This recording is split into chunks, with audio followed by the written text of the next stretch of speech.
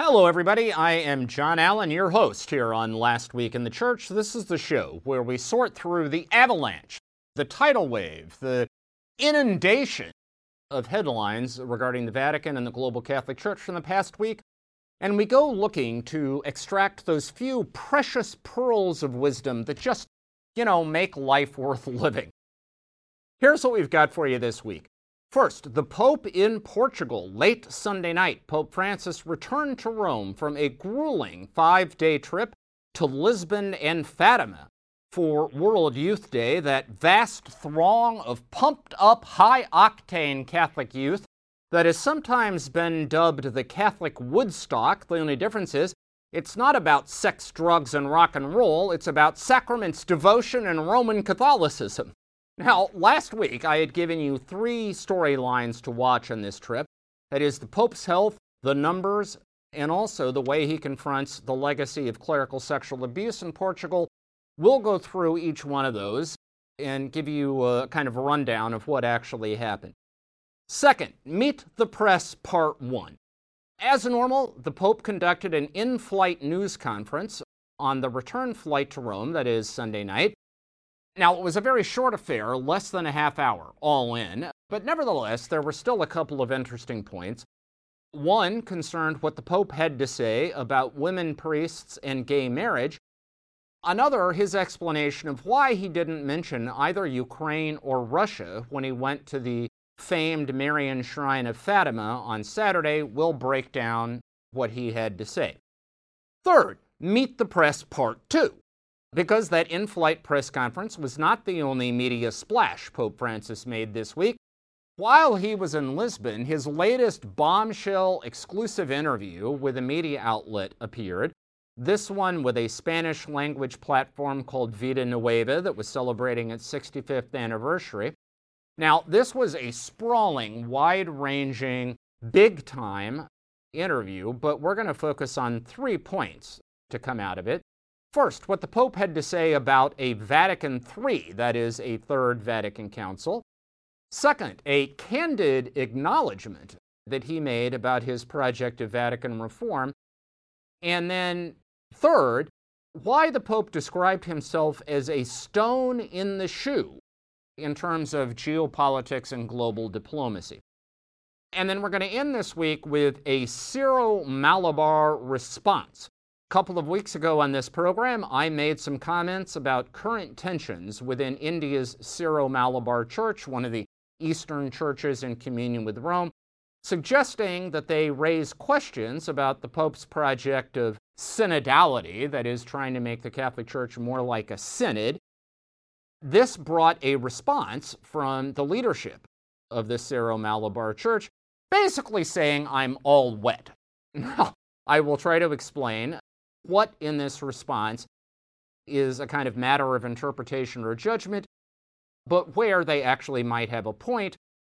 And I will also direct you to the full text of their response, which you can find in the Crux site.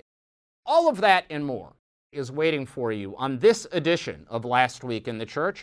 So, on bended knee and from the bottom of my heart, I beg you, don't go anywhere. Don't click away. Don't change the channel. You're not going to want to miss this stuff. This is a good show, ladies and gentlemen, I promise you, so stay where you are. And it's true confessions time. I'm going to admit to you that when it comes to 21st century high technology, I'm not really your guy. I mean, to be honest with you, I think social media is basically a work of the devil, and I'm not entirely kidding about that. I don't have accounts on Instagram or TikTok or LinkedIn or any of these other things that you're supposed to have, and I don't even know what any of those things mean. When it comes to artificial intelligence, I don't really get what the buzz is about, because frankly, whatever intelligence I possess has been artificial for a very long time. However, I like to think that what I lack in tech savvy, I can make up for in judgments about people. And so when people I respect, people I admire, people I trust, tell me that a particular piece of technology is valuable, I listen to them. And that brings us, by a roundabout fashion, to a new technological platform called Magisterium AI. that has been launched by our friends at Longbeard. Longbeard is a digital strategy and design company. They are the backbone of the technological dimension of Crux. Basically speaking, everything about how the Crux site operates, everything you see when you come to the Crux site is because of them. Frankly, my show last week in the church is because of them. The CEO of Longbeard, Matthew Sanders, once came to me and said, I think we could do something with a weekly video and podcast. And I was dumb enough to listen to him, and here we are.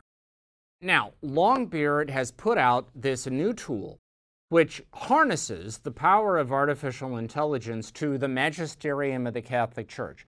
So you can go on their site and type in, what does the Catholic Church teach on abortion? Or why do we have to go to Mass? Or could you please write a homily for me for the Feast of Christ the King? Whatever. And based upon this tool's exposure to official documents of the Catholic Church, it will spit out a response.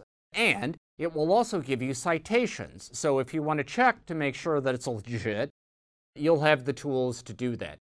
It is one of the more creative, useful, hopeful, and I think positive applications of AI technology in the Catholic sphere anyone to date has come up with. So I encourage you to check it out. You can find it online at magisterium.com. Again, that is magisterium.com. Look, like I say, I am not a tech guy, but even I would use this tool, and I promise you, if I'm open to it, if I see some value to it, then that special Luddite in your life will too. Check it out, Magisterium AI.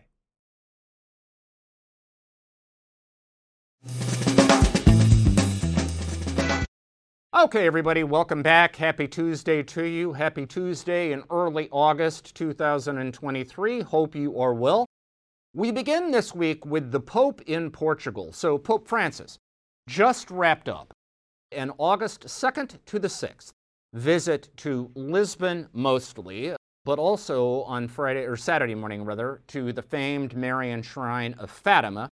All of this in the context of the latest edition of World Youth Day. This is that massive gathering of Catholic youth from all over the world instituted by Saint Pope John Paul II, which in many ways has come to be one of the cornerstones of John Paul's legacy.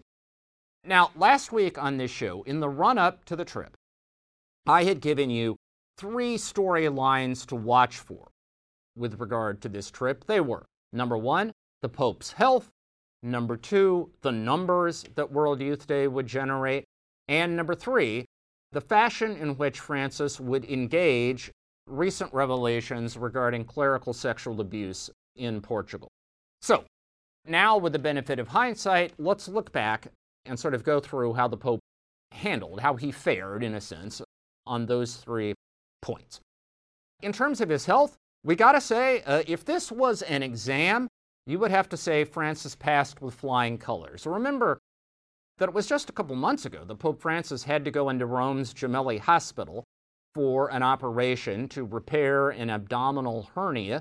This was on top of an operation he had had a couple of years ago to remove part of his colon, on top of ongoing struggles with sciatica, that painful nerve condition that makes it difficult for him to stand or to walk very much.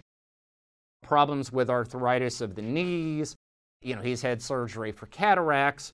And of course, as a young man, he also had part of one lung removed to deal with a respiratory infection, and on, and the mere fact that he's 86 years old. So some people had asked, first of all, there was even a question whether he was going to actually make this trip. And secondly, if he did, whether he would be able to sort of bear up under the demands. Well, after the fact, we have to say, if the question here was, can Pope Francis still travel? I think the answer has to be a resounding yes. For the most part, the Pope looked remarkably strong, remarkably alert. When he spoke, he did so in a clear and strong voice. And in addition to all the events on his formal schedule, every day we would get notes from the Vatican press office about unplanned or at least unannounced private meetings he had had with various individuals. So even in his alleged downtime, he was still on the job. On the whole, you would have to say the Pope did remarkably well. Now, there was a little bit of a frisson along the way, a kind of fuss about papal health, because on Friday, when he visited a charitable center, he had a prepared text that he started to read, and then he set it aside, saying that the light in the room made it difficult for him to read, so he was just going to go off the cuff. Now, that's not unknown, but then for the next two speeches in a row, the Pope also ignored his prepared text and went impromptu. And this raised questions for some people about whether the Pope was struggling with his eyesight. Remember, he has had a surgery for cataracts, so the idea that he might be struggling with his vision was not, it didn't come out of a clear blue sky. I mean, there was some basis for it. Now, at the time, an enterprising and intrepid member of the Vatican press corps by the name of Elise Ann Allen, yeah, it's my wife, who was on the papal plane for this trip, she went to the Vatican spokesman, Matteo Bruni, asked him about it. Bruni told Elise, which we quoted on the site, that the Pope was not having any problems with his vision, that the problem at that Friday venue I talked about really had to do with the lighting of the room. And beyond that, the Pope simply had decided for the next couple of speeches that he was not going to read the prepared text and just do his own thing. This question came up again during that in-flight news conference on the way back to Rome, and the Pope sort of reinforced the point, saying, my health is fine, said I just had the stitches out from my operation. I have to wear this compress, this sort of bandage for the next 2 to 3 weeks to make sure the wound doesn't reopen, but other than that, I am completely fine. As far as his eyesight goes, he reiterated what Bruni had said, which is that the problem really was just in this one venue. The lighting was bad. The reflection in his glasses made it impossible for him to read his text, and that was that. He said the other times he skipped his prepared text, and this is my favorite part, actually. He said the other times he skipped his prepared text, it was simply because, his reading of the room was that he needed to do something shorter and a little bit more spontaneous. And this led him onto a jag about the problem with homilies in the Catholic Church. That, of course, is the reflection the priest gives after the gospel reading at Mass. And Francis said, so often these homilies are torture. And then he said, in small towns, I think he was talking largely about Italy, maybe Argentina, I don't know. But he said, sometimes in small towns, during the homily, people will actually go outside for a smoke while the priest is talking, and then they will come back in because it's so bad. And basically his point was, I'm just trying to, be a good homilist. I'm trying to respond to what is actually on the hearts and minds of the people in front of me rather than getting through something that I worked up at a desk. All right? Bottom line is, look, again, we're talking about an 86-year-old man who has had a series of health challenges. It is not unreasonable to be concerned about what impact the demands of travel are going to have on him. That said, to the extent that this trip to Portugal was an acid test, I think you would have to say he did pretty well. All right, so the second line, or the second benchmark I had given you, had been numbers. Once again, World Youth Day delivered numbers aplenty. For the youth vigil Saturday night and for the concluding Mass Sunday morning, the estimate given by local authorities is that there were about 1.5 million people on hand. That, in a relatively small country such as Portugal, that is a massive crowd by anybody's standards. I think it is noteworthy also that the president of Portugal didn't just show up for his own meeting with the Pope. He was at every event on the Pope's itinerary. If this were an airline, he would have frequent flyer miles for flying Pope Air. In other words, the sort of social reaction to the presence of the Pope and to the phenomenon of World Youth Day was pretty massive. And I think, that says something. We live in an era in which we take for granted, especially in the West, right, that secularism means that religion is becoming increasingly irrelevant or increasingly just exclusively a private phenomenon that somebody can believe or not whatever, that's up to them, but it doesn't really have anything to do with public life, right? Well, I mean, anytime you can stroll into town and generate not once, but twice crowds that are, getting close to 2 million people. You can call that anything you want, but irrelevant is clearly not the right word. John Paul, I think, conceived World Youth Day in part as a way of making clear that Catholicism still had some gas left in the tank in terms of its social capital, even in the secular West. I think this event certainly put an exclamation point on that. Then, third, there, of course, was the question of sexual abuse. I mean, Portugal in February just had a commission, an independent commission, that released a report on the history of clerical sexual abuse in the country, which found that somewhere around 5,000 people had been abused by Catholic personnel, mostly priests, since 1950. And that probably is just the tip of the iceberg, because that tally reflects only those who have come forward to lodge complaints. Presumably, there are many more who have made the choice not to do that. And there had been controversy about the Church's response to these revelations, because the Patriarch of Lisbon, Cardinal Manuel Clemente, had said publicly that the Church was not necessarily going to remove accused abusers from ministry, and was also not necessarily going to pay reparations to victims unless it was ordered to do so by a court. Neither one of those points really, captured a lot of hearts and minds. Now, Pope Francis, while he was in Portugal, he did not engage those two controverted questions. He did, however, hold a meeting in the place where he was staying, the residence of the papal ambassador in Portugal, with 13 victims. And on the plane on the way home, he said that meeting had helped him very much to understand the nature of this problem. And then he said two things, kind of uttered two sound bites, I think, that certainly resonated in Portugal. One, he said, he called clerical sexual abuse a tremendous plague, hardly, right, the rhetoric of a denier on the crisis. And then secondly, he said, we need zero tolerance. Now, we can have a debate about whether the policies of the Catholic Church and of the Vatican so far truly amount to zero tolerance or not, especially when it comes not just to the crime of sexual abuse, but the cover-up of that crime. That is, whether bishops and superiors have adequately handled allegations of sexual abuse against personnel under their authority. That's a reasonable conversation.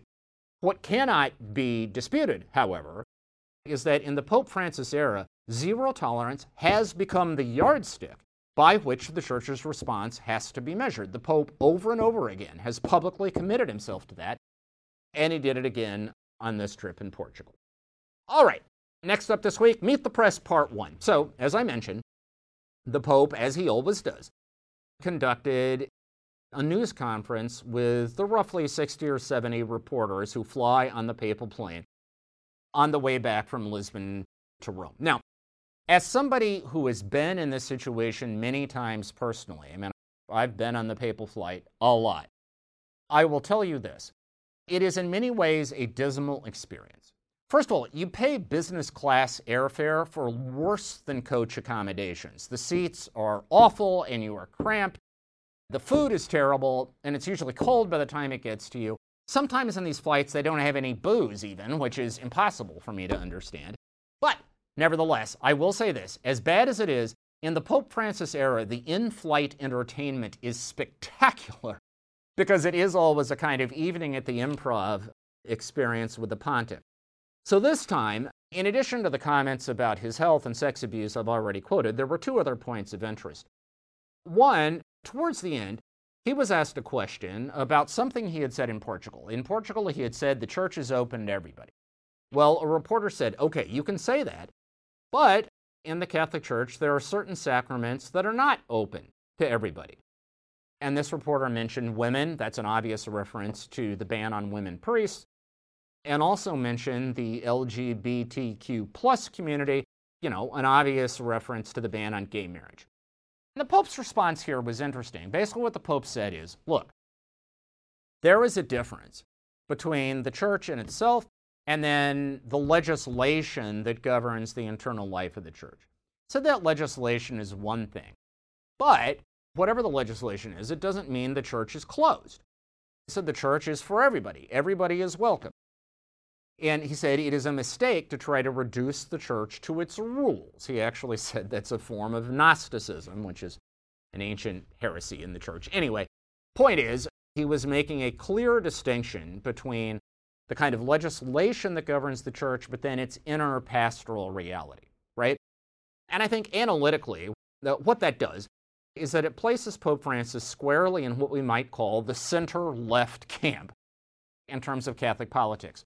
Very briefly, if we're going to do a kind of political x-ray of the Catholic Church, I would say there is a right wing that says not only are these teachings, for example, on women priests and gay marriage, not only are they correct and we need to defend them, but we actually need to enforce them more vigorously. So if there's a theologian arguing for women priests, that person should have their mandate yanked. If there's a pastor blessing gay marriages, that person should be removed from ministry.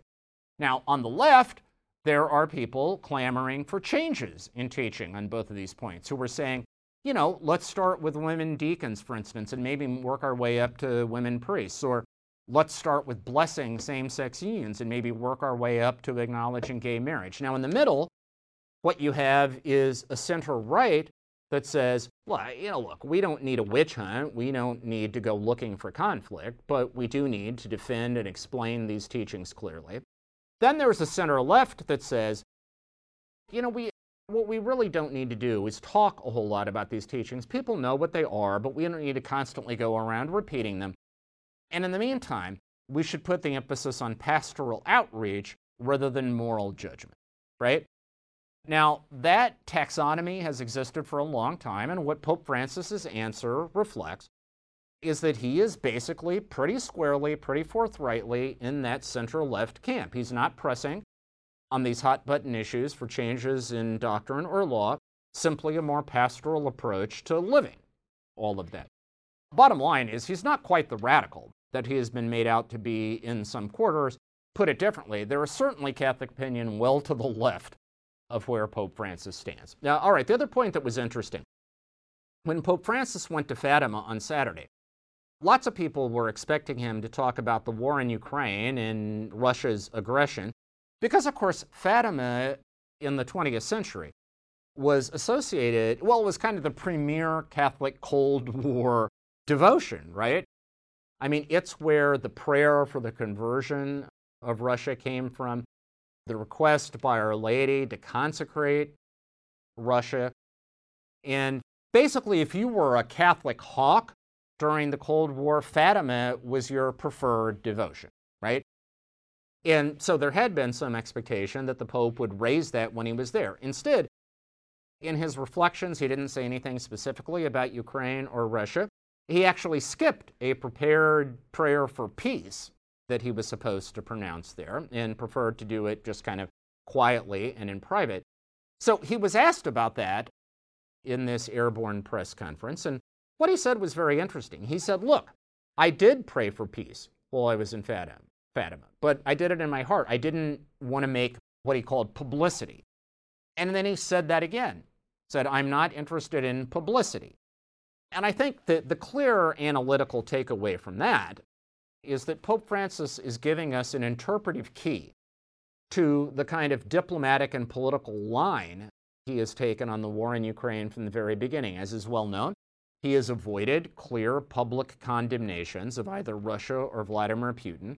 He has tried, for the most part, to remain even-handed, this in a hope that it will buy the Vatican the opportunity to play a mediator role, maybe right now on the humanitarian front, such as, you know, helping broker a deal to get those children who were removed from eastern Ukraine returned to their families, maybe brokering a deal to get Russia to come back to the grain deal it walked out of in July, and maybe somewhere down the line, brokering a more comprehensive peace. In other words, what Pope Francis was saying is there is a difference between what is in my heart and mind, and on this front at least, what I am going to say out loud. Now, some people will style that as great diplomatic prudence. Some people will see it as a failure of nerve, analogous to Pope Pius XII failing to clearly condemn Hitler and Nazism during the Second World War. But whatever you make of it, I think Pope Francis has now pretty much told us what his game plan here is. All right, next up this week, we have Meet the Press Part 2. As I mentioned, the Pope gave an exclusive interview to a Spanish-language outlet called Vida Nueva, and that interview broke during the time that he was in Lisbon. Now, you can go on the Vida Nueva site. You can find the full thing. It is big. It is vast. It contains multitudes. But 3 points I want to single out for you. Number one, he was asked, does he think the time is ripe for a third Vatican Council, a Vatican III? Basically, another ecumenical council like Vatican II in the mid-1960s. His basic answer to that was no. The time is not ripe. And he said this is in part because Vatican II still has not been implemented. And then he proceeded in characteristic fashion for Pope Francis to kind of take a shot at the more sort of traditionalist quarters of Vatican opinion, of Catholic opinion, that tend to take a kind of ambivalent view about Vatican II. He said, today you have these movements that have a kind of restorationist air. He said, and, they apparently have a lot of mystique about them, but he said there's also a lot of corruption. Okay, I mean, clearly not a flattering portrayal. Basically, the bottom line is Pope Francis once again indicated that the kind of Rosetta Stone of his papacy is the implementation of Vatican II, seen from that center-left perspective that we talked about earlier. All right. Next up, he was asked about his project of Vatican reform. And the Pope was quite candid here. And basically what he said is, look, it's not necessarily that I have a comprehensive strategy. Ideas come to me. My first instinct is to say no, but then I think about whether it's possible, and then I decide whether I can go forward.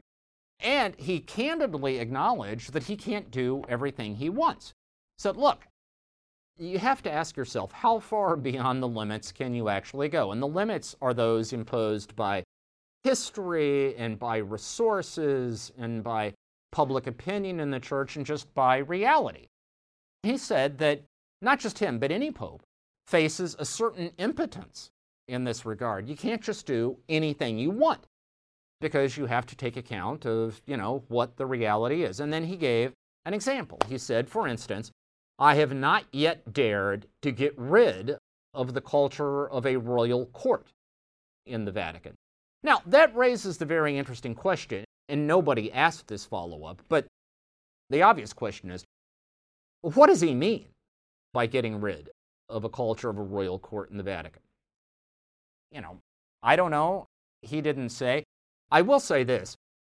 Anytime you have a figure at the top of a system, whether it's a church or a government or a company, there is always going to be courtiers, right? People who seek to ingratiate themselves with that powerful figure in order to gain favors for themselves. I mean, in a way, if you wanted to get rid of royal court in the Vatican, you'd almost have to get rid of the Vatican itself. So I would love to have that conversation with the Pope someday about what he means. Maybe we'll get that shot. And then the final point from this interview, the Pope said that he knows he is a stone in the shoe for many. And what he meant by that was this came in the context of his critique of empires and of imperialism, especially in Latin America. He did not mention the United States or Europe, but it was pretty clear that's what he had in mind. This was another reminder that when it comes to the Pope ad extra, that is, engaging the outside world, that's where he is truly a revolutionary. His center-left positions on internal Catholic debates, they're controversial, but they're not new.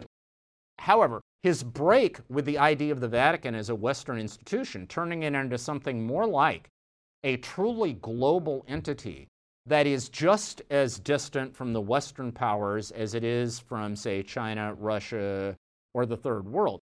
That is truly innovative, and his comment in this interview is another reminder. All right, finally this week, the Syro-Malabar response. So 2 weeks ago on this show, the July 25th episode, I discussed current tensions in the Syro-Malabar Church, which involve liturgy, how the Mass ought to be celebrated. They also involve money. and some controversial land deals that Cardinal George Allen Cherry, the head of the church, made a few years ago that continue to have echoes. Also, the question of the political line of the leadership of the Syro-Malabar Church, and why critics say it has been a little bit too friendly to the right-wing Hindu nationalist government of Prime Minister Narendra Modi at a time when that government is blamed for sort of turning a blind eye to the persecution of religious minorities, including Christians. All right. What I said brought a detailed response from Archbishop Joseph Pamplini, who was the head, Syro-Malabar bishop, head of their media commission. That response has been published on the Crux site, and I recommend that you read it. A lot of it is kind of what you would expect officialdom to say, kind of defending the decisions that the bishops have made. And, reasonable people can disagree about all that. However, there is one point Pamplini made, which I do want to acknowledge here, which is he pointed out that in a lot of Crux coverage of the Syro-Malabar Church, we have quoted a Syro-Malabar priest, very well-known guy, by the name of Father Paul Thelikat. He's a former spokesman for the Syro-Malabar Church who now is sort of sympathetic to the dissidents in the church, and we've quoted him a lot to provide a counterweight to the kind of decrees and statements that officialdom has put out. What we did not do, and this was a failure on our part, is note that Thelikat is currently facing a criminal charge in India, police charge, that he was involved in a conspiracy to forge documents to defame Cardinal Allen Cherry. Now, he has denied those charges, and the dissidents all say these are cooked-up charges just intended to muzzle him.